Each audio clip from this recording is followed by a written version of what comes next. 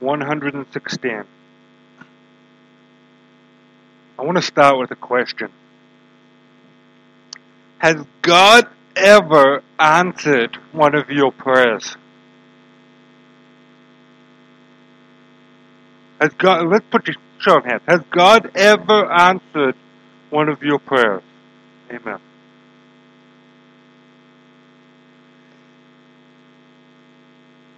Have you, let's think on this, do you remember regularly the fact that God hears your prayers and He has answered your prayers? Do you remember that regularly? I'm not putting my hand up for that because I'm prone to forget. Are we not all? All of us know that God answers our prayers, but so many of us, we struggle to remember the wonderful things God has done for us. That's at the core of Psalm 116 today. Let's read it, and then I'll talk about it. Let's read it.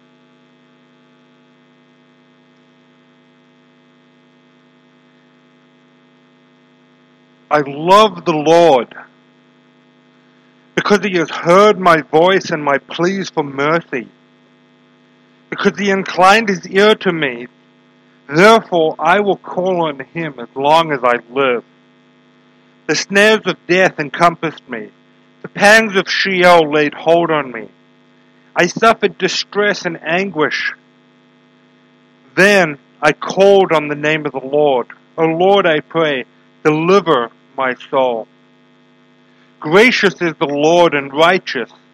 Our God is merciful. The Lord preserves the simple. When I was brought low, He saved me. Return, O my soul, to your rest, for the Lord has dealt bountifully with you. For you have delivered my soul from death, my eyes from tears, my feet from stumbling. I will walk before the Lord in the land of the living. I believed even when I spoke. I am greatly afflicted. I said in my alarm, all mankind are liars. What shall I render to the Lord for all His benefits to me? I will lift up the cup of salvation and call on the name of the Lord. I will pay my vows to the Lord in the presence of all His people. Precious in the sight of the Lord is the death of His saints. O Lord, I am your servant. I am your servant, the son of your maidservant.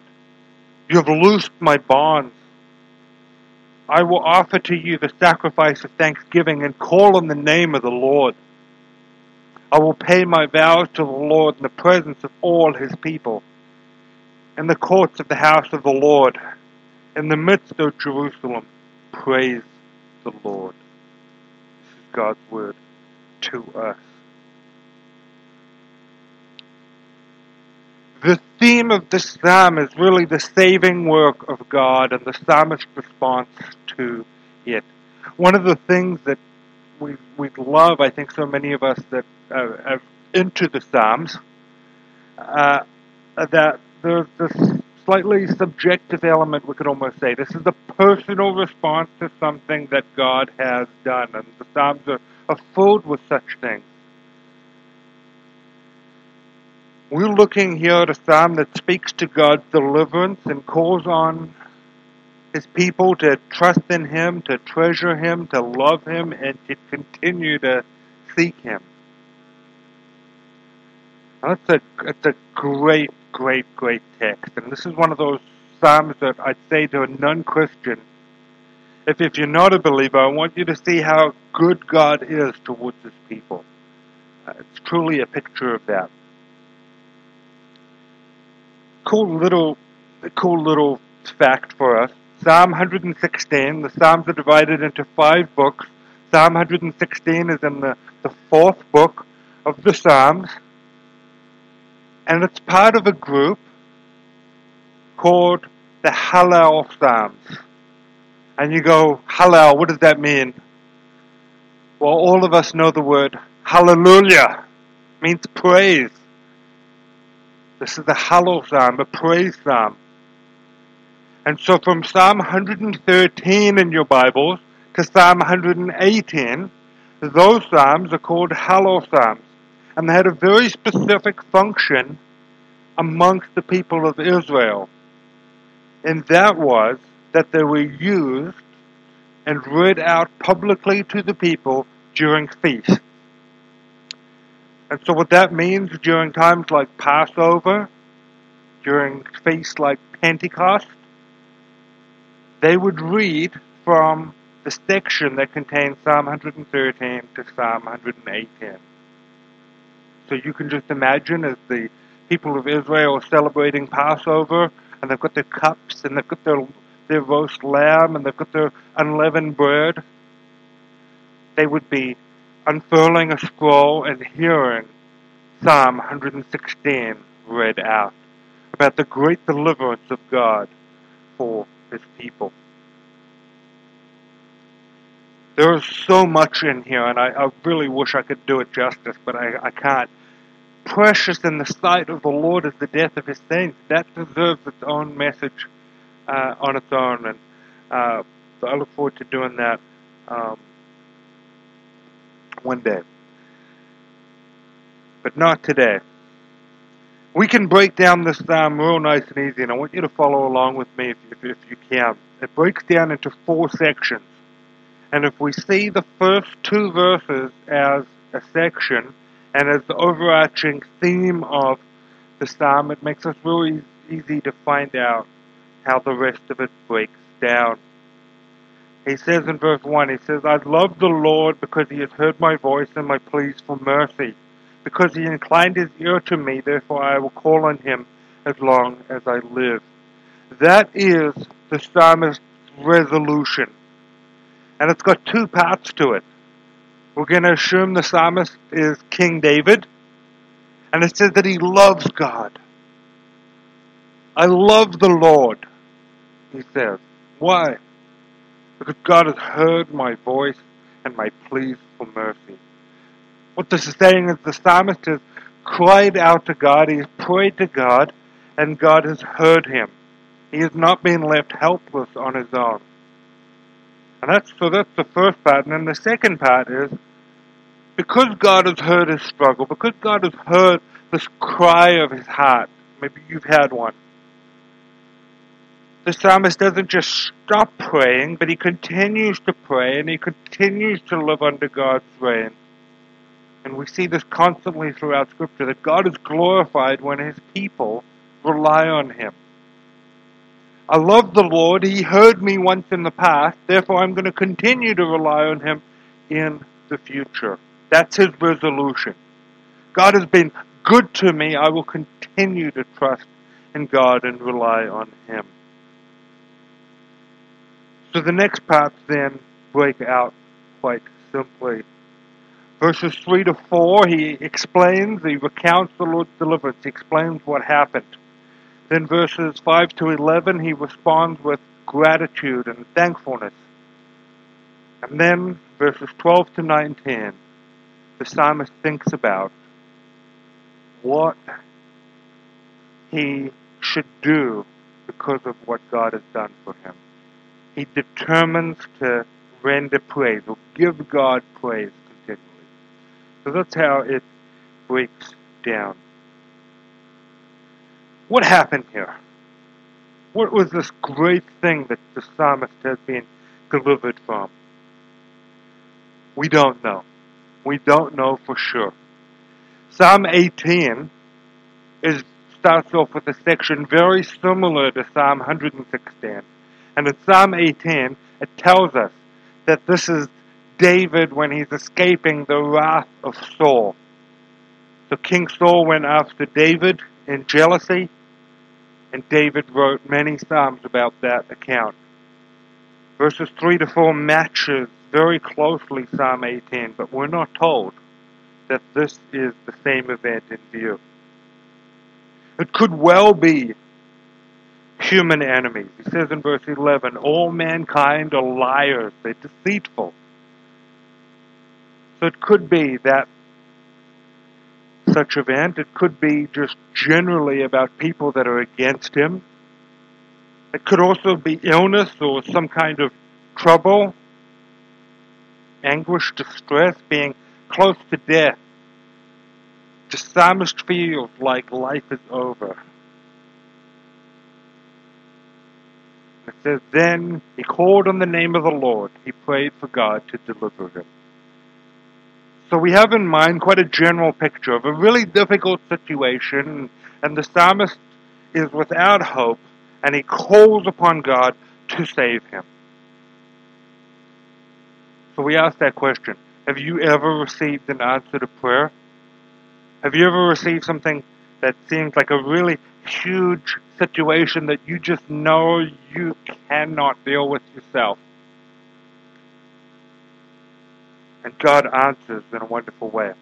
This could be a diagnosis of some sort. This could be a healing of some sort. It could be a way out of a truly difficult situation. A really strained marriage. Whatever it is, we can apply this quite generally. This kind of thing is in view. The psalmist receives an overwhelming answer to prayer, and this is how he responds. And it gives us this great principle that God's great acts of deliverance in our life, the times where God's really moving and saving us, we need to memorialize them, remember them, and constantly think about them, because we're prone to forget.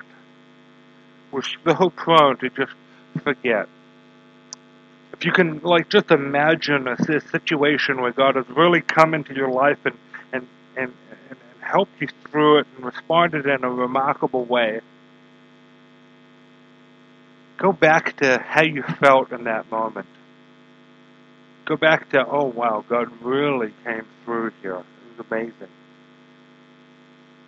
Then what happens? Just being real here. What happens? You're thinking about it all the time, and then you just stop. And you're so thankful to God, and you're so relieved. And then you just stop. We need to remember what God has done for us. And don't stop praising. So the psalmist responds, and he responds in gratitude. Look what he says about the attributes of God in verse 5. It says, God is gracious. He gives gifts that we do not deserve. I was thinking this week, it's not like God doesn't just give us what we don't deserve. It's not like it's just undeserved. If you buy someone a drink, they might go, oh, well, I didn't deserve that. True. That's undeserved. But what about ill-deserved? Ill-deserved. Meaning the opposite. You don't deserve it at all. In fact, you deserve something completely different. You deserve a worse thing. God is gracious. It says that He is righteous. God is good in all of His ways. God is not like not like some father. He gives his children a stone when they want food, or gives them a serpent, unless they really ask for that. I've never understood that verse in moments. It says God is merciful, does not give us what we do deserve. And as we then start applying this, verse 6 is great. So we've got this gracious God, we've got this righteous God, we've got this merciful God, and then it says He preserves the simple. Let's picture this. Have you ever looked at someone and said, that person is hopeless. Don't know how they manage to stay alive. We're laughing, and maybe a little bit awkward here. I've done it. How do they even get out of bed and hold down a job or whatever it is? They're hopeless. You've thought about that. Honestly, who considered themselves to be that person? Not many of you. My hand's down. In our pride, we don't like to think of ourselves as completely hopeless and helpless. That's what the word for simple means. God preserves the simple. But David, King David, the man who slew and killed Goliath, he includes himself in the simple. That hopeless person, how on earth do they manage to live and keep alive and feed themselves? David includes himself in that. And he says the Lord preserves the simple.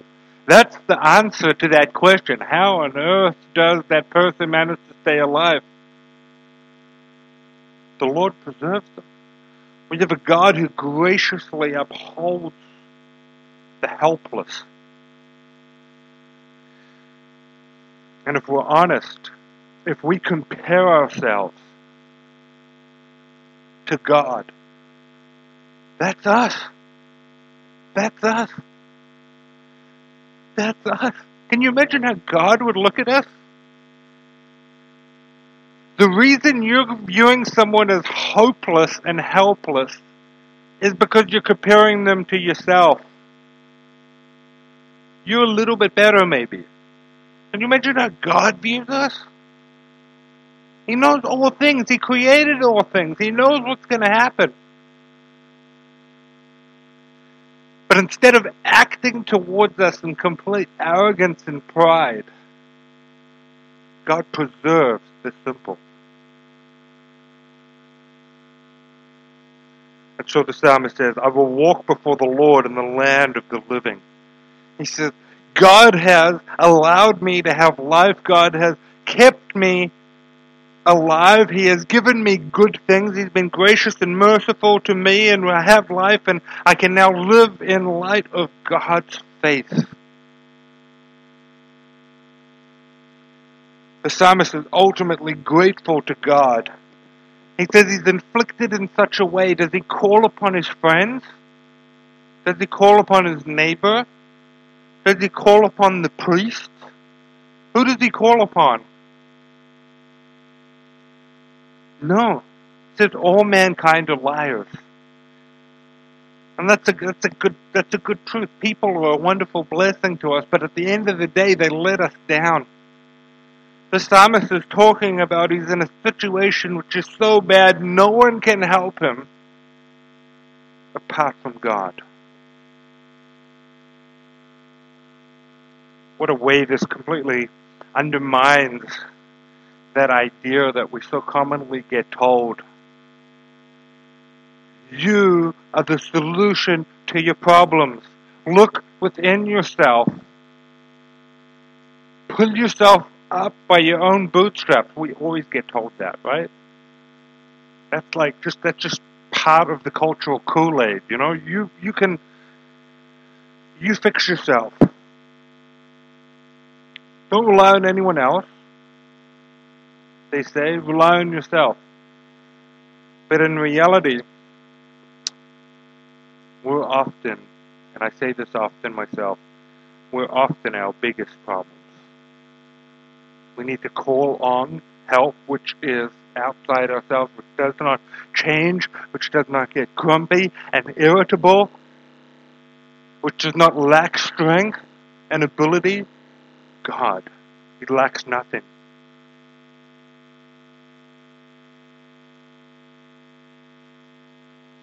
Verse 10, interesting. It says, I believed even when I spoke, I am greatly afflicted. The psalmist is talking about how he's struggling, but he had faith in God.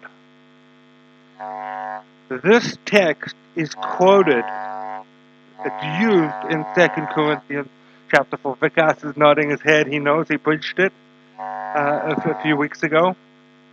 Listen to the words of 2 Corinthians chapter 4, verses 13 to 15.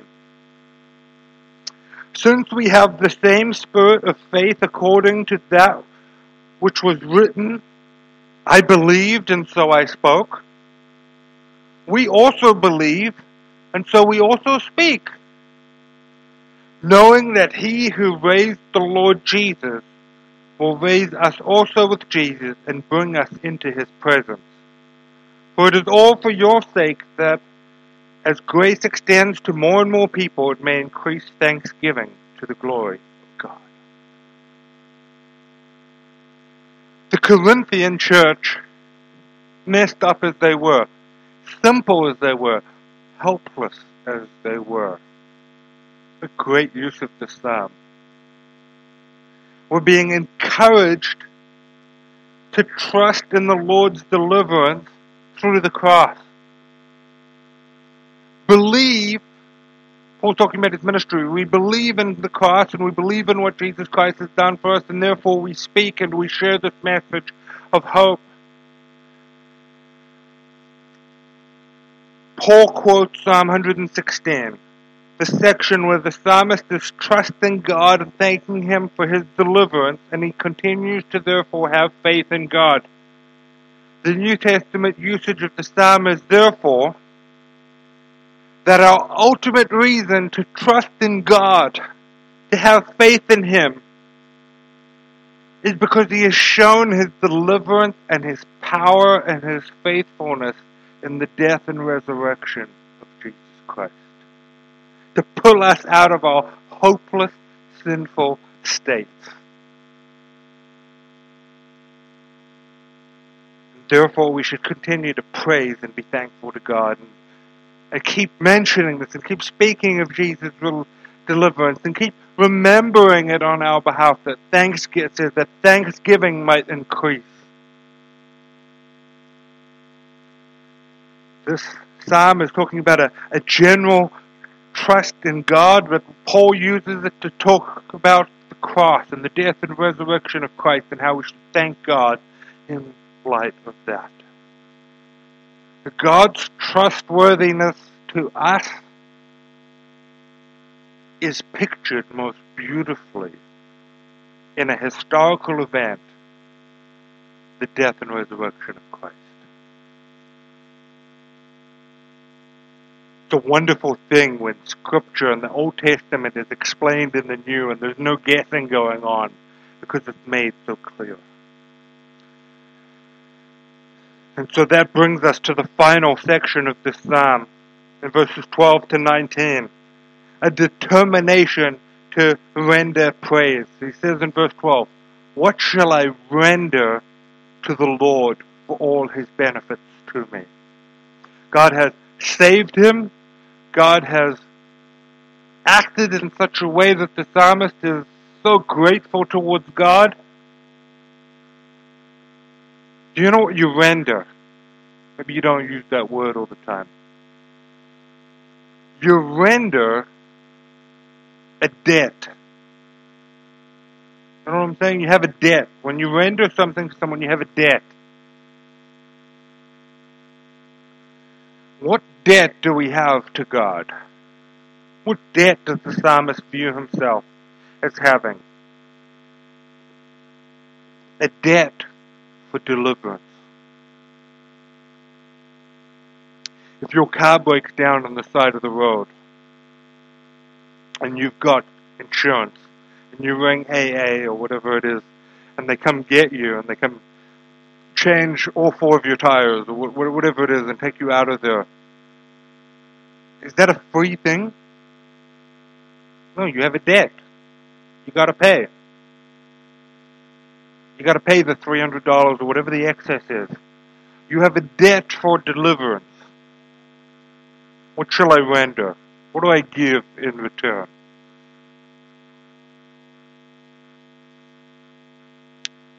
So given that God's deliverance is the greatest possible thing by the greatest possible person in the universe? What's our debt? What's our debt?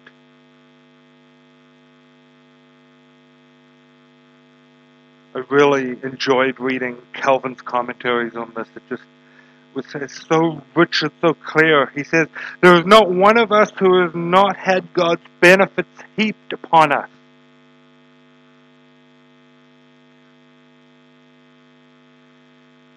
But then he says, God stands in need of nothing. And we are poor and destitute of all things. Way to shoot your self-esteem there. God stands in need of nothing, and we are poor and destitute of all things. We have a debt towards God because of His saving us. But God needs nothing. And we have nothing in which to give Him. We have nothing to offer that is in and of ourselves.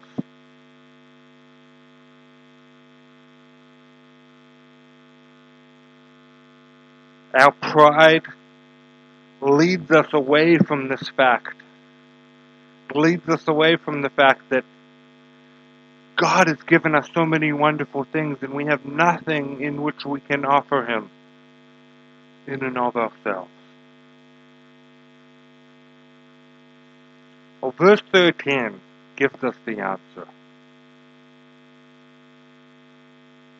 This is not teaching salvation by works. Work for God now all the days of your life, and therefore you will earn your way into His good books, into His presence, and to heaven. It's not saying that. Look at verse 13. It says, I will lift up the cup of salvation and call on the name of the Lord. In verse 14, I will pay my vows to the Lord in the presence of all His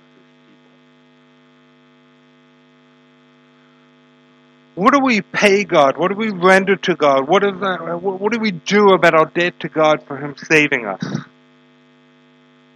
It says He will lift up the cup of salvation.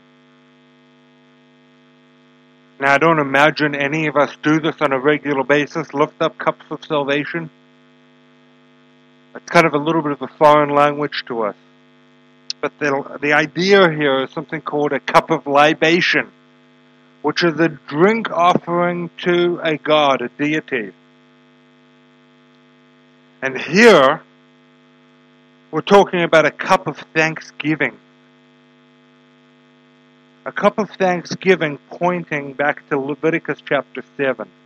It's an offering of thanks to God. I lift up the cup of salvation, a celebration, a thanksgiving of wine because of what God has done for us.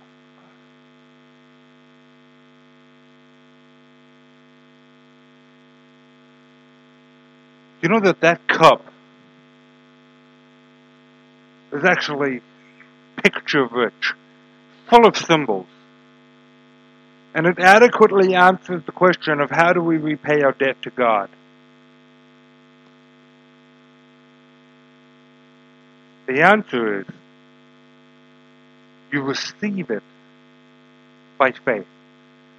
That's what it means to lift up a cup of salvation. To receive God's gifts and His blessings in thankfulness by faith.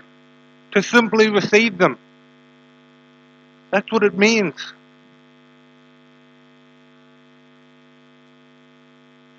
Think of Passover. Remember we reading the psalm at Passover time if we're a Jew.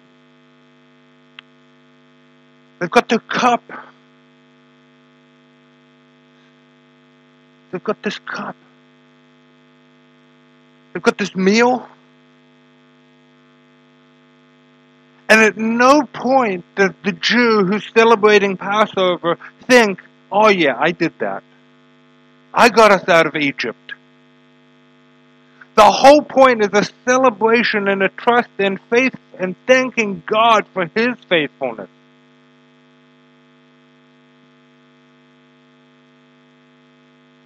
How do we respond to what God has done for us? It says we simply receive His blessings by faith. We celebrate lifting up a cup of salvation. We celebrate His deliverance. Just simply trust in Him. Simply believe in Him. And we go, well, that's not enough. I want to do something. No. Recognize that you offer nothing and He gives all the good gifts. That's what it means. That's what it means. Psalm 50, what a wonderful psalm. Psalm 50, verse 15, it says, "Call upon me in the day of trouble. I will deliver you, and you shall glorify me." Also says, "The one who offers thanksgiving as his sacrifice glorifies me. To one who orders his way rightly, I will show the salvation of God." That's this beautiful picture that simply God says, thank me, believe that I saved you, and just simply thank me for it. Because that's all we can offer. God gives us the faith to believe, and He is the one who does the delivering in the first place because of our trouble.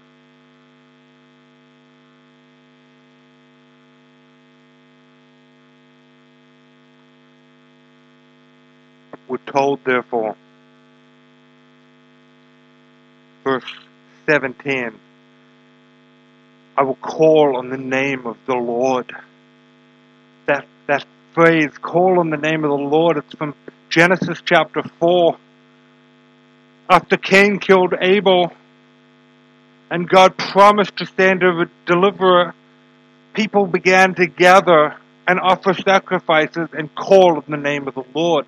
It's to offer God worship and thankfulness for what He has done, and to trust in Him that He will keep His promises. That's what it means. We've got this pictures here of cups in the psalm. I will lift up the cup of salvation. Verse 17, "I will offer to you the sacrifice of thanksgiving." How does this all work in light of the new covenant for us? How does it work this side of the cross? Very simple. Jesus Christ, the night before He died, cried out as He sweated drops of blood in the Garden of Gethsemane, "Father, let this cup pass from me." He knew what would happen to Him. Jesus Christ at the cross drank the cup of God's wrath to deliver us from our sins, that we might simply receive it by faith, lift up the cup of salvation, and continually celebrate God's work on our behalf.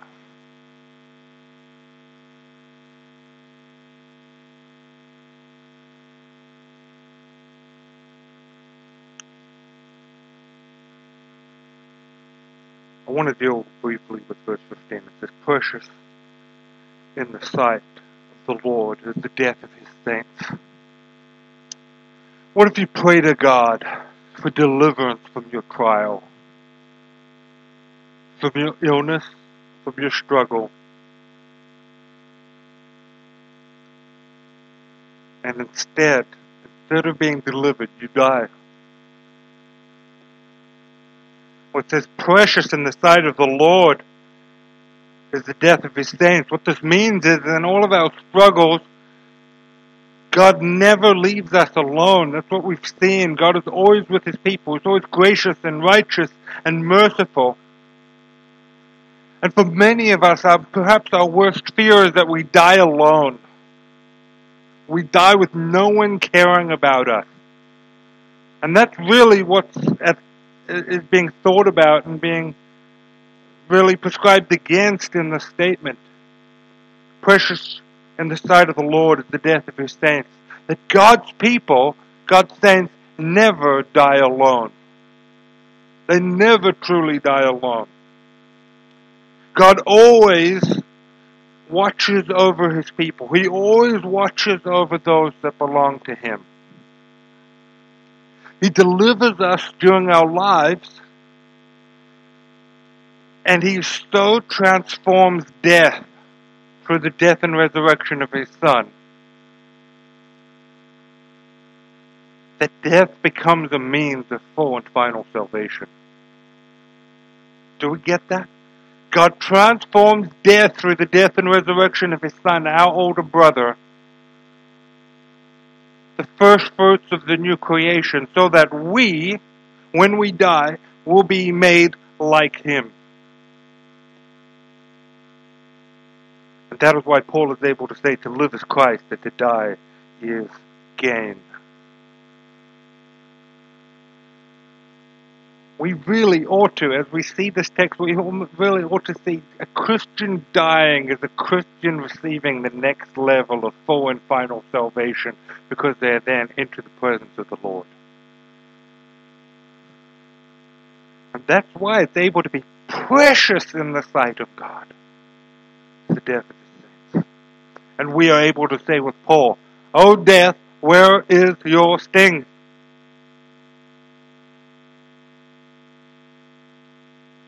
What a great thing. What a great thing. I want to sum up. Let's go back to the first two verses and draw our application from there. It says, "I love the Lord because he has heard my voice and my pleas for mercy, because he has inclined his ear to me. Therefore I will call on him as long as I live." Firstly, God has shown his love to you in delivering you in wonderful ways, and ultimately, if you're a Christian, in rescuing you as a helpless sinner. Remember that. Bring it constantly to memory. And if you struggle to remember, we will remember it every Sunday. Secondly, I love the Lord. We must love him in response to his love to us. God loved us first, we love him in return.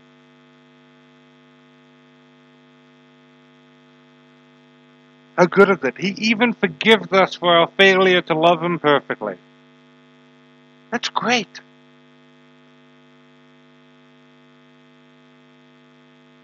And then lastly, continue to pray, to trust, to praise, and be thankful as long as you live. Remember what God has done. Love him in return. Continue to do so as long as you live. And know, when you die, it just gets better. That's good news. Let's pray.